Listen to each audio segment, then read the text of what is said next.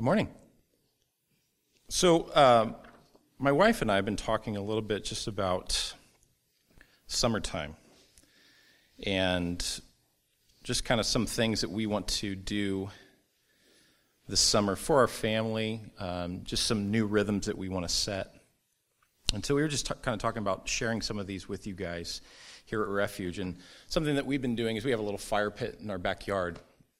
And what we've been trying to do is just invite some friends over after the kids go down, and we just make a fire, make some s'mores, and we just talk. And whether they're new friends or they're old friends, just sharing authentically about our lives and what's going on, just a way to share our burdens. And so we want to try to do this regularly throughout the summer, but just kind of give you weekly challenges, just things to think through. And so this week, we challenge you to take someone out to coffee or whatever your preferred drink of choice is, right? Take them out and just ask them about them. Ask to hear their story. Maybe something you don't know about their lives. Maybe if they're not from here.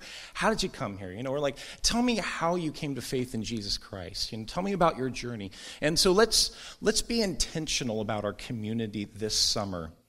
Summer seems to be a time where most of us have a little bit more free time. There's not the normal demands of work and school and things like that. And so let's really be intentional about investing into our community and getting to know one another and investing in one another's lives. So there's a little challenge for you this week.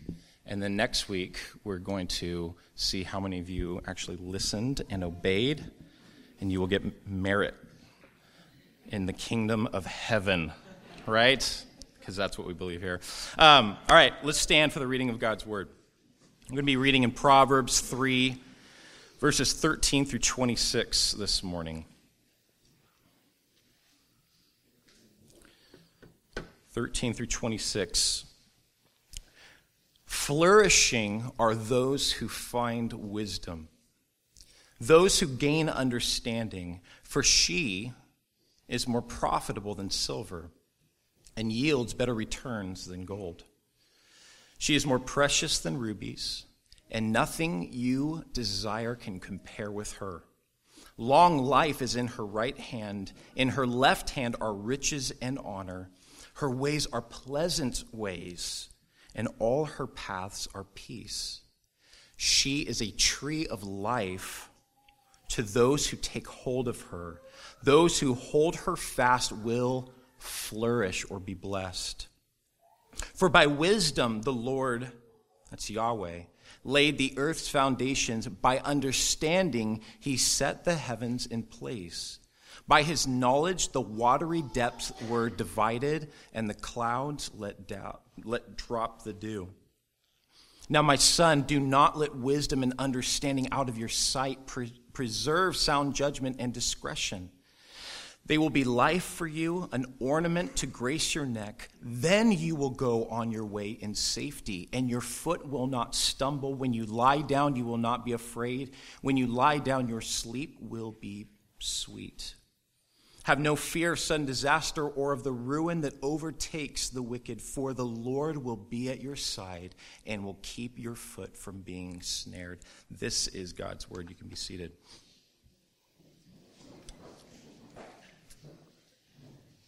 So if it's your first time joining us, welcome. We have dedicated this year to biblical literacy.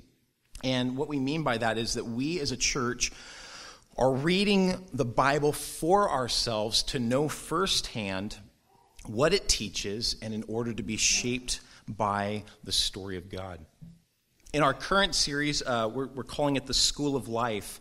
And for the last 3 weeks, we've been focusing on the reality of pain and suffering. This is just part of life on planet Earth, to experience pain, to go through suffering. And so we looked at how we go through pain and suffering. We looked at how it is that we're supposed to approach God in our pain and suffering. And then last week, we looked at how God has entered the story of humanity and himself has suffered, has gone through pain. He suffers with us, and he also suffers in order to end all sufferings. But now we're going to carry on kind of in this theme of the School of Life. And this morning we're going to look specifically at how wisdom leads to the good life. So This is a question that people have been asking since the dawn of time. Like, what is the good life, first of all? And how do I obtain it? I was reading an article, I think it was last year, 2 years ago, about how Harvard University, the biggest enrollment ever in 2018 for all of history at Harvard, was a class on happiness. All of these, students going after their PhD or whatever, right? Climbing the stairs of academia to the ivory towers. What do they want to know? What is everyone interested in? How to be happy, how to flourish, how to have a full life. And that's a hugely important question, because I think we could all say it's fairly easy to live your life. You ever go to those places? Maybe it's off 5, Interstate 5, or it's other places, other states, and you just think, boy, people here are just existing, right? What does anybody do here? Everyone works at the gas station or the mini mart, right? And you think, this isn't living. Come on. What do people want for their lives? And I don't know, this happens to me all the time. Every time I'm going to drive 5 actually today, and I know those thoughts are going to come to me. I think we see a lot of this. It's fairly easy to live your life, and many in our time are doing exactly that, simply living. Some are doing it successfully according to one narrative or another. Some seem super progressive, right? They seem to be going somewhere at a rapid pace. But the question really is not how do we live, but how do we live a life of quality, a life of goodness, a life of flourishing. And what do I mean by that? Right here. A life that regardless of what is thrown at you, you are able to look over your life with a sense of contentment, joy, purpose, and meaning. There's an underlying peace, and there is a future hopefulness. Do you have that? Now, it might be surprising for some of you to know that this is actually the main question or storyline of the Bible. How to live well, how to flourish. The blessed life. This comes up again and again and again in the Bible. The idea of biblical wisdom, sometimes, we refer to the wisdom books of the Bible or biblical wisdom. And what we mean by that is usually Proverbs, Psalms, Job, Ecclesiastes, and maybe some people might throw Song of Solomon into that. Have you read the wisdom literature? Or did you read about, biblical wisdom in the book of Proverbs? And a lot of guys, I know I grew up in the church, but a big thing in the church was that for some reason, men, usually businessmen, they would have this thing where, every 31 days, right, or every month they're reading through the book of Proverbs, getting some biblical wisdom. The idea that these books alone are the wisdom literature is actually a new idea. The Jews considered the whole Hebrew Bible to be wisdom literature. Listen to this. This is from Psalm 119. David says, "Oh, how I love your Torah, your law. I meditate on it all day long.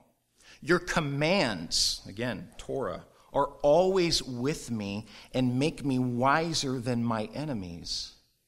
I have more insight than all my teachers, for I meditate on your statutes." Law, Torah. "I have more understanding than the elders, for I obey your precepts." Law, Torah. "I have kept my feet from every evil path so that I might obey your word. I have not departed from your laws, for you yourself have taught me. How sweet are your words to my taste, sweeter than honey to my mouth. I gain understanding from your precepts. Therefore I hate all of the false paths. Psalm 119, 97 through 104.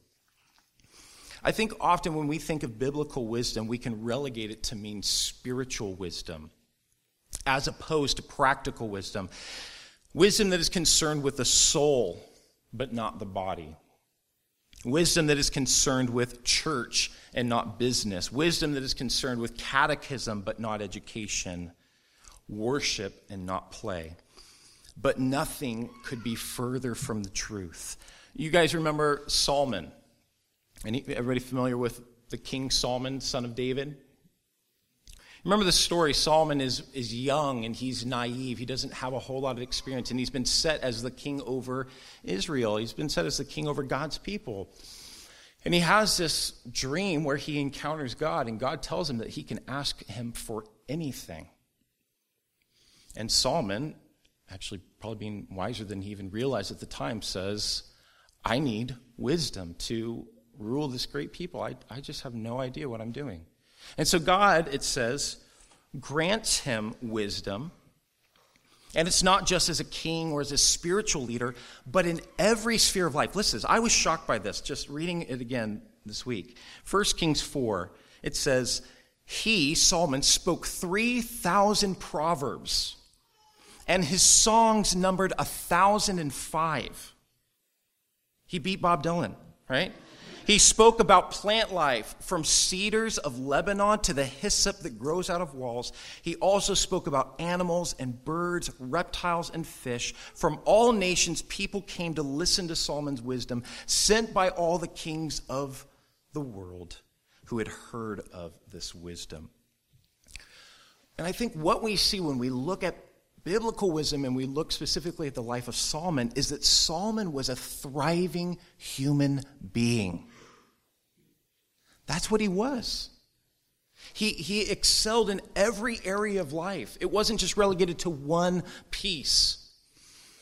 And when we think about biblical wisdom, see, God isn't just concerned about your spiritual life. He wants you to flourish in every area of your life. Whatever identity, whatever hat you wear as an individual, God wants you to flourish in those things, be it at business or at home, in friendships, in family and relationships, in the hobbies that we have, that we would do these things well, that we would do these things, as Paul says, as unto the Lord.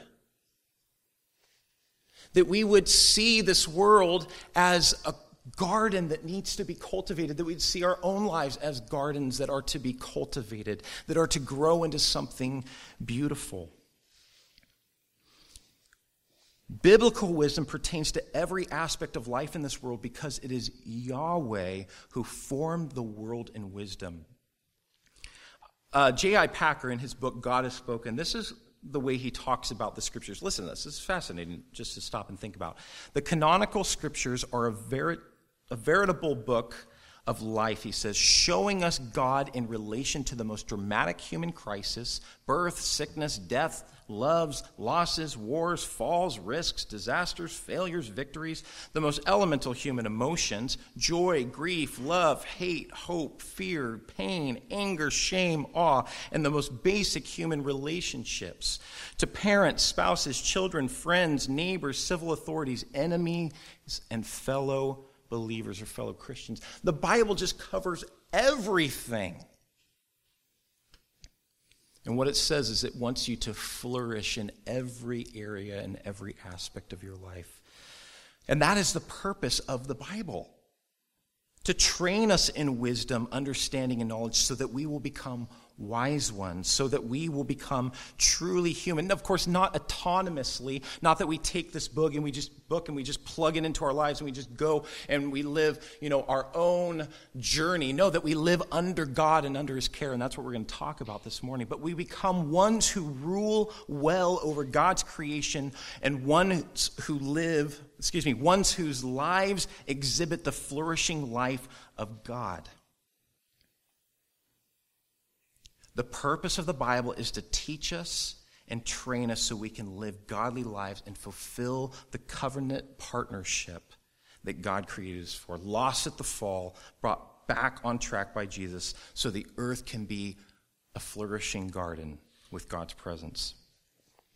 So, where wisdom comes in is how we accomplish that. What road we take, whose wisdom we use. Will we use the fear of the Lord or self-determination? the tree of life or the tree of knowledge, both good and bad. So let's talk about how biblical wisdom leads to life, to the good life. And I think in order to do this, we have to go back to the beginning. So my first point for this morning is this: in the beginning, wisdom. The first pages of the Bible vividly paint this picture that Yahweh's wisdom leads to flourishing. We read this as we opened up this morning, but it says, by wisdom the Lord laid the earth's foundations. By understanding he set the heavens in place. By his knowledge the watery depths were divided, and the clouds let drop the dew. So we're given this picture that it's through wisdom, understanding, and knowledge that God sets all of the universe in motion. You think about the vastness of God's creation, the majesty of it. I don't know if any of you were stargazing this weekend, but I'm pretty sure there was no moon, so just in clear skies. It was a great time to do some stargazing. Apparently Jupiter is showcasing right now, so what a great time to just look up and see the majesty of God. See and consider the intricacy and how everything works together to bring order and life.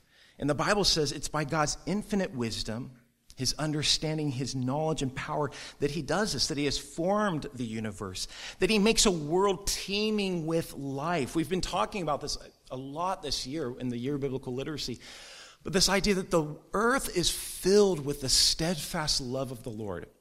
A couple months ago, my son Judah, he's 9. He just loves information, and he gets all these magazines, on science and all stuff. And he's like, "Hey, Dad, we're talking about going to Mars and establishing colonies on Mars. What do you think about that?"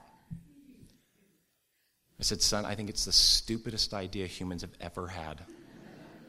We're going to leave a world that is filled with natural resources, where the air here gives us life. The sun, water, all these things are necessary for life. And we're going to go to a desert planet filled with toxins and think that we're going to make it work.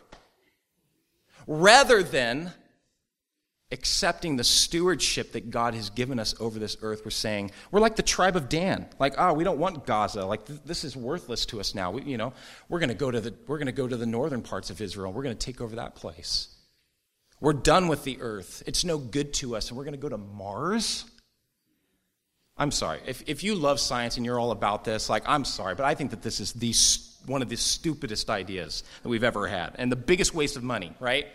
We could feed people. We could help people. We could use this to restore the earth. The earth is filled with natural resources. God has put these in for life, for blessing, for flourishing, a world teeming with life. He creates, Genesis shows us, a flourishing garden to be the habitat for his image bearers. And we know the story, right? In the beginning, God, when he created the heavens and the earth, he places the first humans in the Garden of Eden. And we have this picture of flourishing there, this picture of what the Bible calls shalom, a picture of flourishing. We see mankind is in harmony with God. There isn't fear. There isn't suspicion of God. Humans aren't under this heavy yoke. They're not being oppressed. It says that God walked with man and woman in the garden in the cool of the day. They would walk and they would talk. They would have great times together. We see that mankind is in harmony with itself. The man and the woman, it says, are naked and there is no shame. There's nothing to hide. Total vulnerability and openness. And we also see that mankind is in harmony with creation. There's no, lions and tigers and bears ripping Adam and Eve to shreds or any fear of that stuff going on. And I think what the Bible is trying to say to us is, look, here it is. Here's the good life. Right in the first pages of Genesis, you've got flourishing, you've got the good life. Humans in perfect relationship with God, with one another in creation, without shame, without fear, without guilt. And they're building God's world into something. They're going somewhere. They've got a mission. They've got a vision. They're with him. They're with one another. And I think what we see here is that the man and the woman are under the apprenticeship of Yahweh. Remember early on when God creates, God is doing these things and then God is pronouncing them good. And then he creates Adam and he says, hey, why don't you do a little ordering? Why don't you do a little forming and filling? And so God brings the animals to Adam and Adam begins to name them. And it doesn't say that God's like, hold on. That is not a, wiggly-doo. That is a hippopotamus, Adam. Like, you know what I mean? Like, he just like, go ahead. Like, have your way. You take over, take the reins, and steer this one. And so Adam is under the apprenticeship of God with Eve. And it's through God's wisdom, through God's understanding and knowledge, that they are to have dominion. That's what the text says. God wants Adam and Eve to rule the earth. Over the land, over the animals. He wants them to fill the earth with image bearers, right? Make more humans that will do the same thing, that will rule well over God's earth, bringing it into submission. I think that this is kind of a carnal term, but the idea there is more cultivation. Sometimes we think of submission, we think of the way that many people have, through fracking or whatever, just raped the earth. And sometimes people turn to the Bible to get that. That's not the picture that we have in Genesis. God is saying, take the Garden of Eden, this incredible flourishing plot of land, and spread the borders of it out to the ends of the earth. So the whole earth will be filled with God's flourishing. It will be teeming with life. This is the apprenticeship, or the purpose of the apprenticeship, to spread out the borders of the garden and to fill the whole earth, so that it becomes the flourishing garden city of God.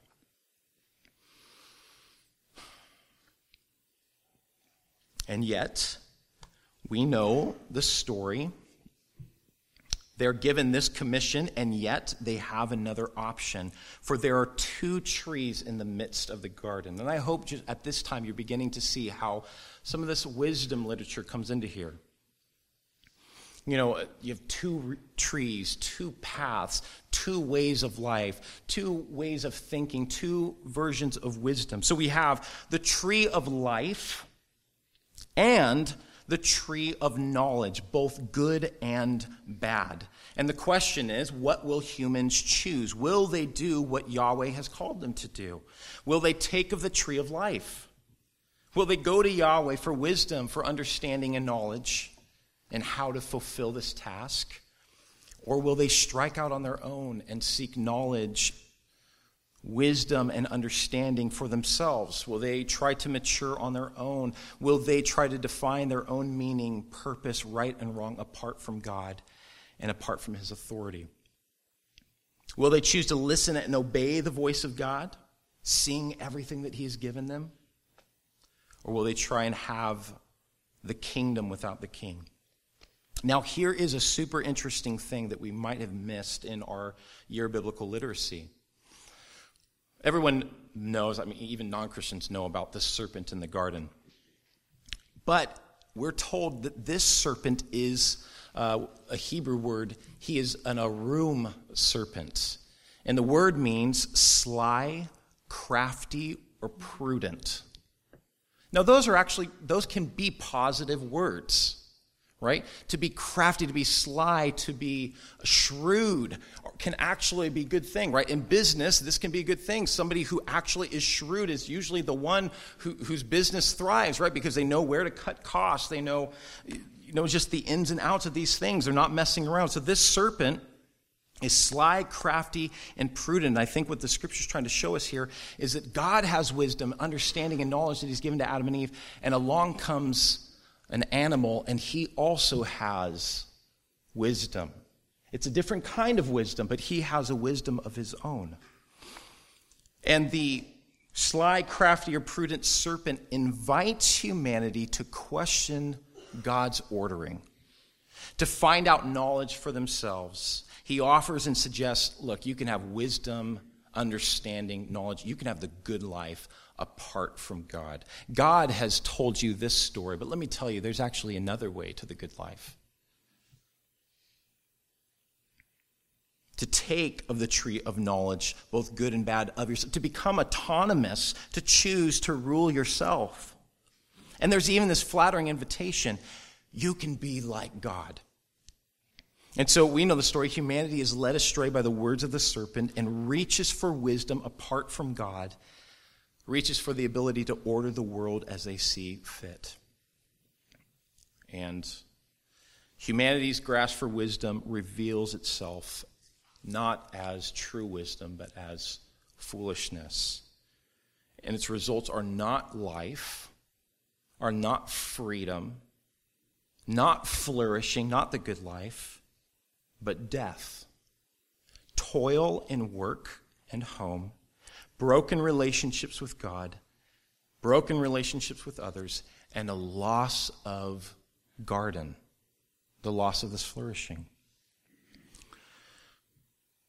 The rest of the Old Testament basically continues to show us the foolish decisions that humanity make as they move further and further away from Eden, this good life contained there. And of course, we know God remains faithful to his purposes for mankind. God doesn't just give up and start over. He is determined to bring mankind into flourishing. He is determined to rescue us, to bring us back. And so we know about the promise that one day one will come who will crush the serpent and bring us back, humanity back to the garden. And so, you guys, from here, the narrative tension of the Old Testament is set, and here it is. How will humanity get back to the garden and the good life? This is wisdom literature. How do we do it? How do we get back to the garden? How do we get back to this place that God intended for us originally? So let's talk about the wisdom literature, okay? The Proverbs of Solomon, son of David, king of Israel. This is Proverbs 1, if you're interested in reading along, 1 through 7. To know wisdom and instruction, to understand words of insight, to receive instruction in wise dealing, in righteousness, justice, and equity, to give prudence to the simple, knowledge and discretion to the youth. Let the wise hear and increase in learning, and the one who understands obtain guidance. To understand a proverb and a saying, the words of the wise and their riddles. The fear of the Lord is the beginning or the foundation of knowledge. Fools despise wisdom and instruction. Now, as I mentioned in my introduction, Proverbs is often seen as a compilation of, pithy, helpful statements for living in a wise way. Remember earlier in the year when we talked about how, some people just look at the Bible and they think that it is a book full of timeless truth, ancient wisdom that we can kind of plug and play for life today, right? And although these are in the book of Proverbs, this view misses out on the larger role Proverbs plays in the Bible, giving answer to the question, can we get back to the garden? How can we live the good life? As seen in the introduction of Proverbs, the book is for the sake of knowing wisdom.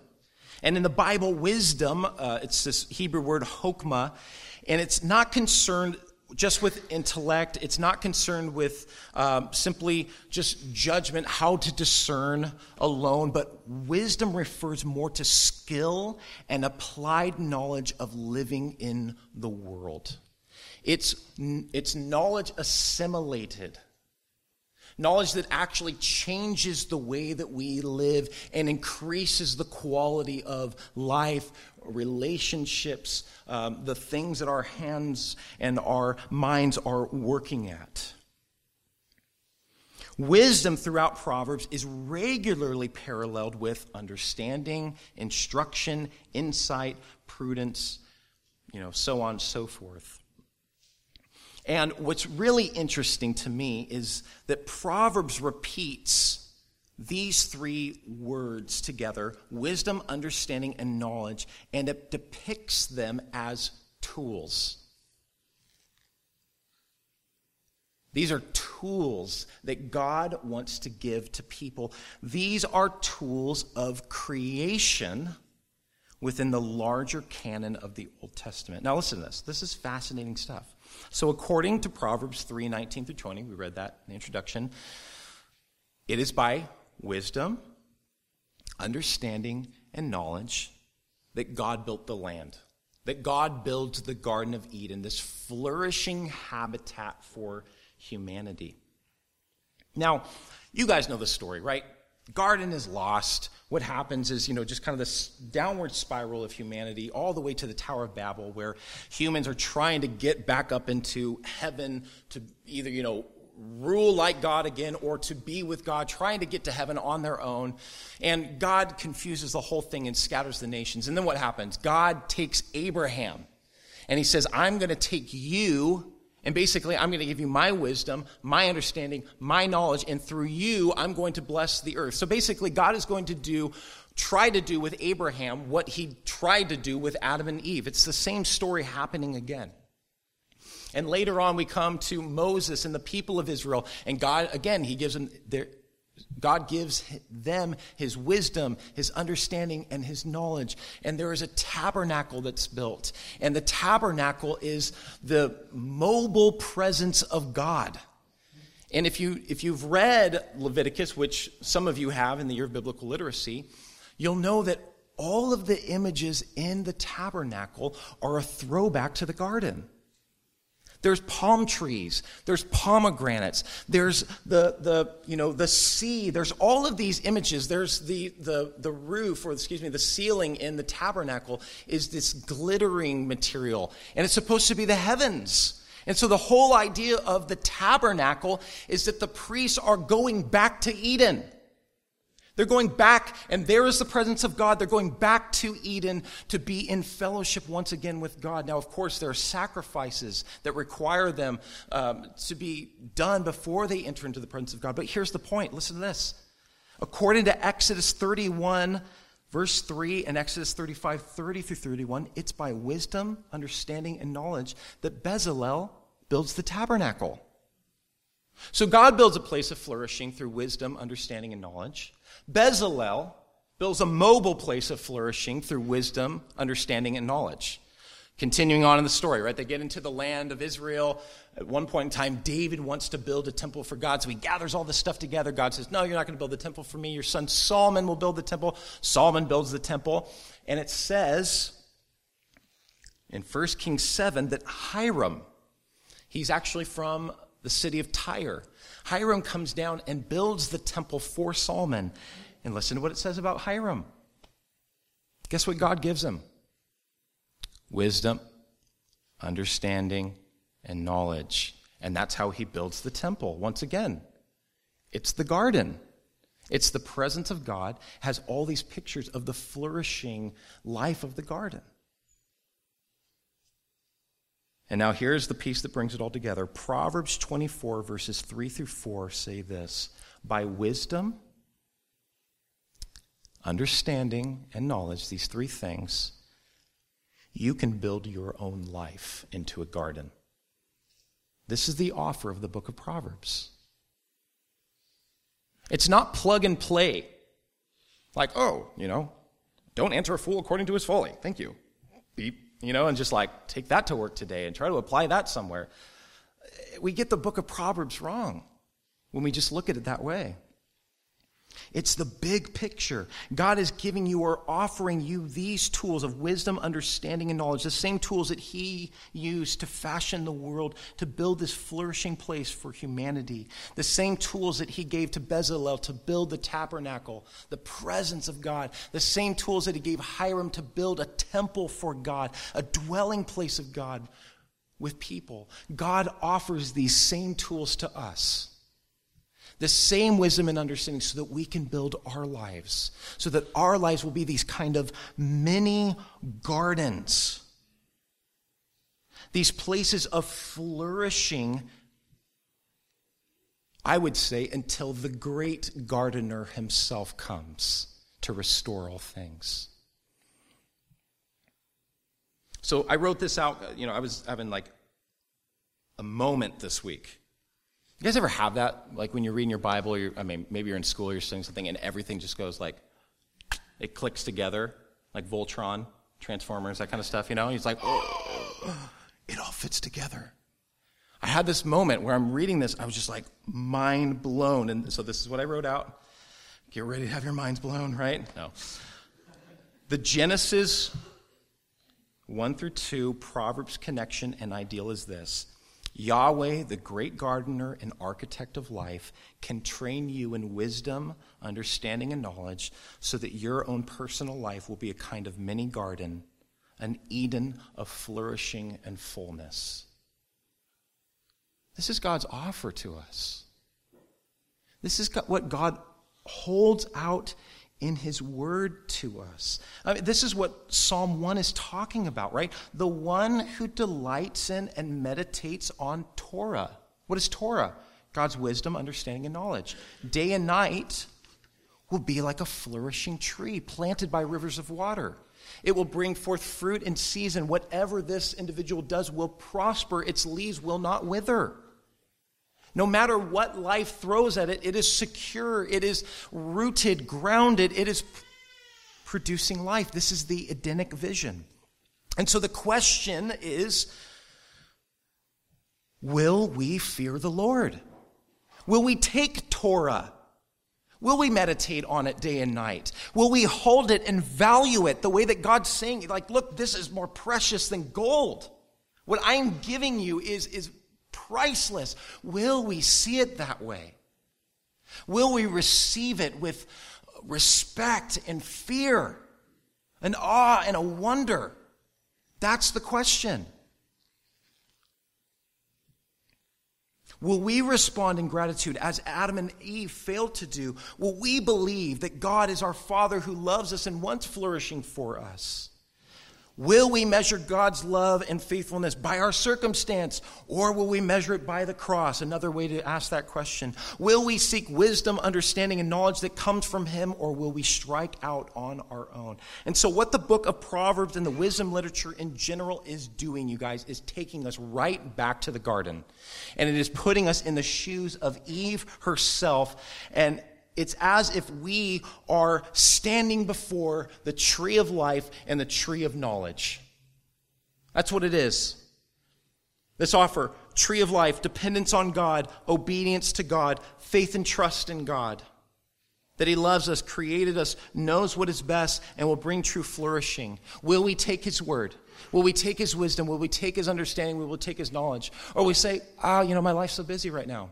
I really want to pursue those things, but work has been super busy, and then my personal life has been super busy. I know what you do because I have cameras in all of your houses. No, I know what you do because you're just like me, right? We just waste so much time. And these things are little tools from Satan himself, right? I'm kidding. But truly, though, like we think about just how much time we spend, these things that are supposed to make our lives easier, are creating more disconnectedness, more disillusionment, more discontent, and we aren't accomplishing half of what we did.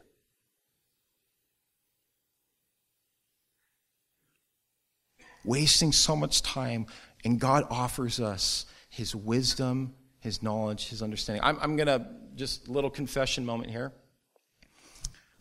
We just kind of have this ritual that the kids are allowed to watch a few shows while they eat lunch at our house. Like they're visiting. At our house, our children get to watch shows as they eat their lunch. There we go. Like the boys get one show, Evelyn gets one show, and we do this thing. And what I normally do is, because the kids are doing this, I just sit there with my phone. And I eat my lunch, and I just kind of, I'm on Twitter or I'm on Instagram. And I got off of social media a couple weeks ago. And you know what I did yesterday? I just opened up my Bible and I just read, and just sitting there, just taking in God's word. We're reading through Jeremiah right now. I was just astounded just hearing the story. And what it is, you guys, I think what was astounding to me is as I'm studying the book of Proverbs, I'm seeing that the prophets are basically saying exactly what the book of Proverbs was saying. Israel, God has given you all these things. Why do you keep rejecting his word? Why do you keep rejecting his word? It's only going to bring ruin. It's only going to bring disaster. It's only going to bring judgment. It's only going to bring exile. And it's like, oh my gosh, this is exactly what Proverbs says. You take on your own wisdom, the wisdom of people around you, you do just what everybody else does, and it only leads to disappointment, to disillusionment. It only leads to decay and death. Anyway, all that to say, I was so refreshed. I was so refreshed by just sitting with God's word. And I just think about, man, all the hours that I just sit with my phone, and I just tune into that, and is it giving me wisdom, understanding, and knowledge? Yes, it is, in fact. But it is not a wisdom, understanding, and knowledge that leads to life, that leads to flourishing. I believe it does the exact opposite. And so the question, again, for us is, will we receive this with gratitude, with fear, with an awe and reverence that God is offering us these incredible tools to build our lives with? Now, many think the Bible is all about God controlling us, but this is such a warped view, right? God wasn't keeping Adam and Eve from knowledge and the good life. He was preserving them for it. God wants us, likewise, to grow in wisdom so that it becomes a true part of us in order that we can be the covenant image partners that he has created us to be. God wants us to become fully human under his apprenticeship. Do you know the story of the Bible, guys? What we have in front of us? The Bible sees this life as an apprenticeship. Everything we do is training ground. The people that we interact with, the way that they interact with us, the tasks that we do, every single one of them, from motherhood to fatherhood to being sons or daughters to being employees and employers to being friends to the way we play to the way we do our hobbies, all of this is an internship for the kingdom of God. And God wants us to rule and reign over the new world. We are going places. The best is yet to come. God has huge plans for our lives. But the problem is that many of us are squandering those things. We are squandering our internship. We are not receiving the tools that God has given us to build a flourishing life here and now. But this is what God wants for us, to make us truly wise, to rule on his behalf, to make the world a garden. Now, let me just kind of pull back a little bit, because I need to do that when I preach often. This is not instant gratification stuff. And maybe that's the difficulty of it in our generation, our culture. This cultivation takes a lifetime. It doesn't come through a one-time reading through Scripture, but like Psalm 1 says, the person who delights in, gets what this is, that these are the words of eternal life. These are God's tools, how to build your life. And so you sit with it. You know the importance. So you sit with it. You cherish it. You chew on it. You think it over and over and over. You assimilate it, right? And so that's where we need to trust in the slow work of God. We need to commit ourselves to the word, to the wisdom, understanding, and knowledge of God. But we need to play the long game. And I say this because I know that many Christians treat Scripture the way we treat the latest app, diet, workout, self-help book, etc., right? Many in our culture want a kind of app or plug-and-play wisdom for life. Read this book, listen to this podcast, Marie Kondo your life, and poof. Flourishing. You did it. You made it, the good life. You've arrived. But in Scripture, wisdom and the good life are not a commodity that you can pick up, that you can get from someone else. That's not how it works. You can't pick it up. You can't plug it in. It's not an app.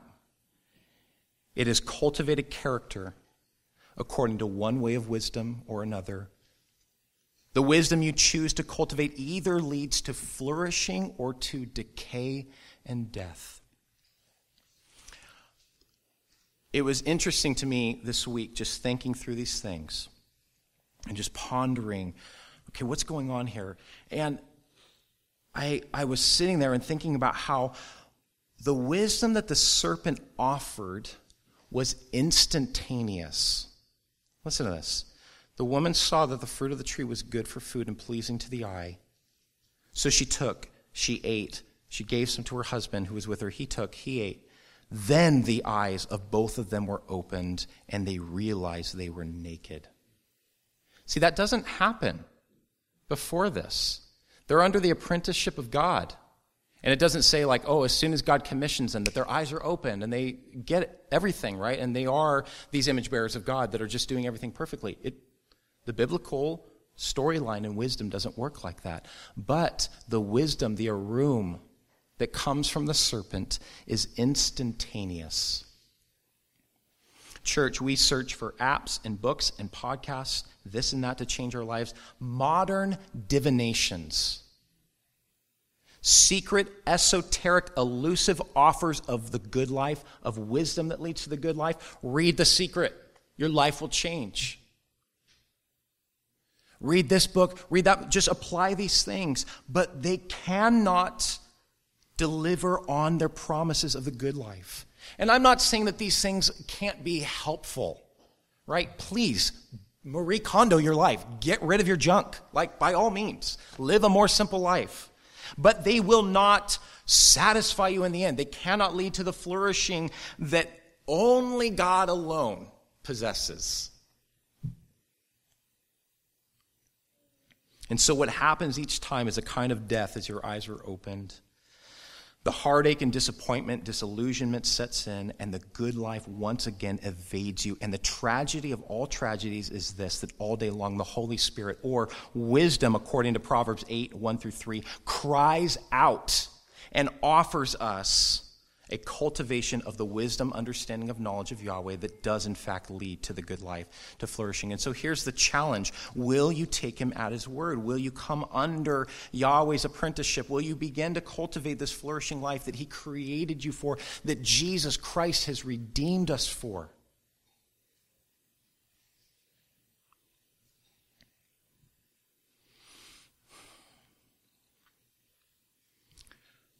Here's the last thing that I'll say. So I've applied it to us. Will we do this? But as we said in the beginning, the good life is something that humanity has been searching for since the dawn of time.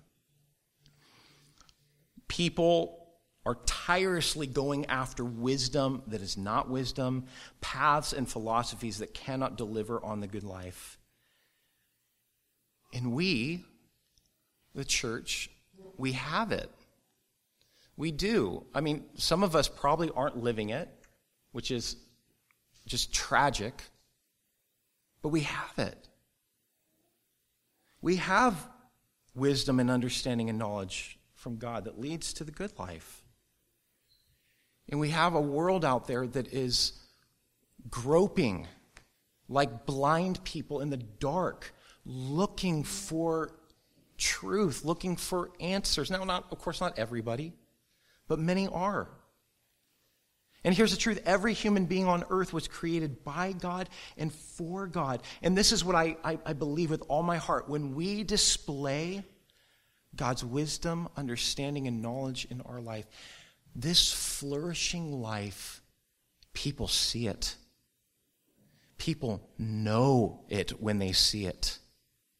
They recognize it. That's the thing I'm looking for. And I cannot tell you guys how many times I have had interactions with people in our city, in our community, who have watched me and my wife and the way that we interact with one another. Have watched our family. And we're not perfect at all, right? We are just as screwed up as, the next person, right? We fight, we yell, we lose our temper, we're selfish, we do all these things. And yet, people see our lives and they say, man, your family and the way that you guys just interact with one another it's just beautiful. I've never seen anything like this. And it's not like we're like, yes, hello, it's good to meet you. This is something in and of ourselves. We know what's happening. We know what's happening. We know that this is wisdom and understanding and knowledge of God that he's given us as a gift by his grace. And we have simply tried to be faithful stewards and cultivate the biblical wisdom. And when we do, hungry, thirsty people want to sit down and they want to eat. They want to partake. They want to know. And I think that this is what Peter is talking about in the New Testament, that it is by our good works that men and women will question, they will wonder, they will ask a reason for the hope that is within us. The Christian life is the greatest witness that we have. The flourishing gardens that God calls us to cultivate are the greatest witness that we have to the watching world. And when we live by God's wisdom, it displays the flourishing that all of humanity is looking for. And the question is, will we hide from the world by neglecting to become who we are? Will we fail to enter that flourishing life ourselves? Oh, God, please, wake us up. Arrest our hearts, capture our vision, capture our desires. Will we compromise and take from the tree of knowledge rather than the tree of life? This is what the wisdom literature is all about, church. And so I ask you to consider this. Just a simple question this week. As you wake up in the morning, I don't know what your routine is. I don't know what your daily liturgy is. Maybe you grab your phone first thing. Maybe you grab your Bible first thing. Maybe it's coffee. Maybe it's exercise. I don't know. But whatever you do and however you do it, I hope that you will think through this. What tree will I eat from today? Will I eat from the tree of life, God's wisdom, understanding, and knowledge? Will I fear the Lord and cultivate a life of flourishing? Will I play the long game? Or will I just do what everybody else is doing? Will I take from the tree of knowledge? Will I just try to figure it out myself and take a smorgasbord of everything and just kind of plug and play? Who will I be? Because the choices that we make every single day are making us into the people that we will be, the people that we are.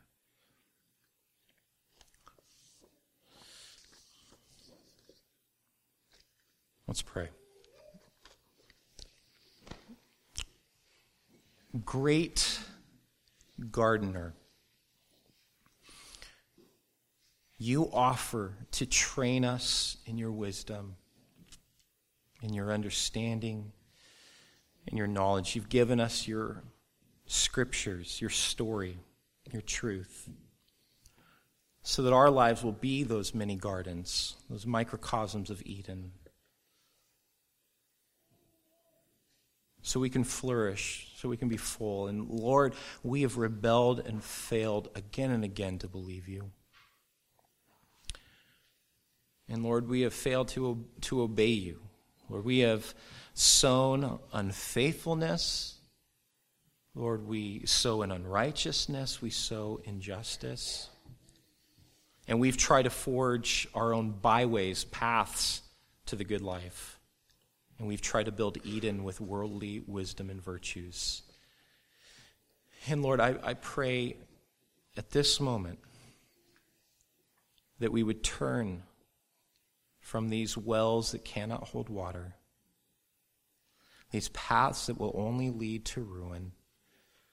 Lord, that we will be awoken, as Paul says, to righteousness, awake to life. Forgive us, Lord. Truly, Lord, forgive us, Lord. How we scorn your fatherly care, your love. Lord, how we use your world, yet we disconnect it from you, the giver. We love the creation, but we scorn the Creator. Forgive us, Lord. And Lord, restore us. Bring us back to your wisdom. Bring us back under your discipleship. And Lord, I pray that for this church, Lord, your words would become so valuable to us. Lord, I pray that we would know what David means when he says that the law of Yahweh is sweeter than honey, that's more precious than gold. It's more desirable than anything on earth because of the richness, the depth, the fullness that it can bring, that no storm can uproot, that no floods can wash away. Lord, may your words be cherished by us so that we might be what you created us and purchased us by your blood to be. A new and flourishing humanity in covenant partnership with you. And we pray this in the name of Jesus, our Savior, who came, who laid aside his life, who took upon our burden, who went to the cross to set us free so we can come back to the garden. Not just have many gardens, Lord, but that the end of our story is one, Lord, that ends in flourishing, that ends in life evermore in your presence. We thank you, Jesus, and we pray, Lord, that we would take up our cross and follow you. Lord, that we would crucify those old ways, we would put on the new man and walk in the newness of life. We ask this in your name. Amen.